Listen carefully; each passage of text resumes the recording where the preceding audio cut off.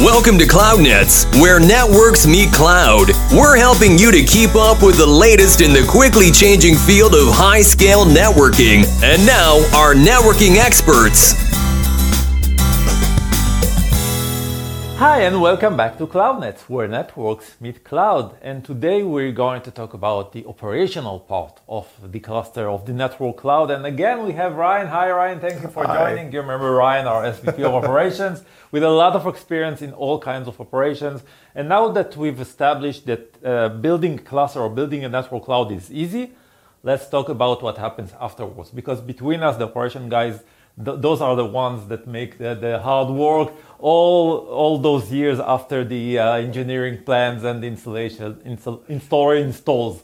So Ryan, what happens afterwards? How is it to operate cloud native networking infrastructure? It's different, but I think there's some benefits to doing it, right? One of the things that I think we always underestimate from a design perspective and have to deal with as operators is what happens when things break.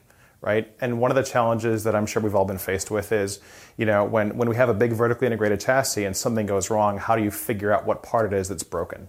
Is it software? Is it hardware? What piece of hardware is it? Root cause analysis. These things are really hard. And not just root cause analysis, but also in the moment trying to restore service to your customers, right?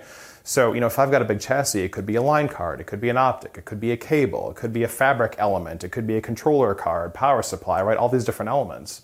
The only indicator that I necessarily might have is there's something wrong inside this chassis. If I've got a disaggregated model, I can look at, it's probably pretty clear to me that there is a misbehaving box, in the fabric someplace, and I can just replace that single box relatively easily versus trying to sort of replace discrete elements all the time. So operationally, I think, that probably speeds time to resolution for us, and I like that. So basically, you can isolate the cause of the fault and deal with it much easier when everything is distributed than if it's a backplane or a card, because there you cannot really physically isolate the cause. What about upgrades and maintenance windows? We have benefits there, right? Totally, yeah. I mean, being able to replace a fabric module, for example, right? I can pop out a 2U box and pop a new one in and just drain traffic off that element versus trying to replace, a half a rack chassis. That is, that requires a forklift in some cases, right? That's not a lot of fun. So, from a maintenance perspective and an upgrade perspective, there's benefits there too.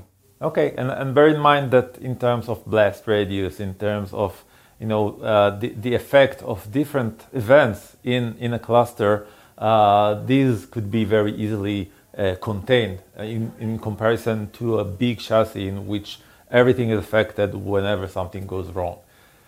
Yep, definitely. Okay. Awesome. So we are optimistic. Thank you very much, Ryan, for that. You're welcome. Thank you for watching. Remember, building a network like cloud brings benefits not only in terms of innovation and savings, but also in terms of operations from the planning and installation and throughout the operations of the infrastructure. Thank you for watching. See you next time on CloudNets. Thank you, Ryan. Bye. And that closes up on another episode of CloudNets, where networks meet cloud. Thank you for listening, and be sure to subscribe to get the latest episode of CloudNets.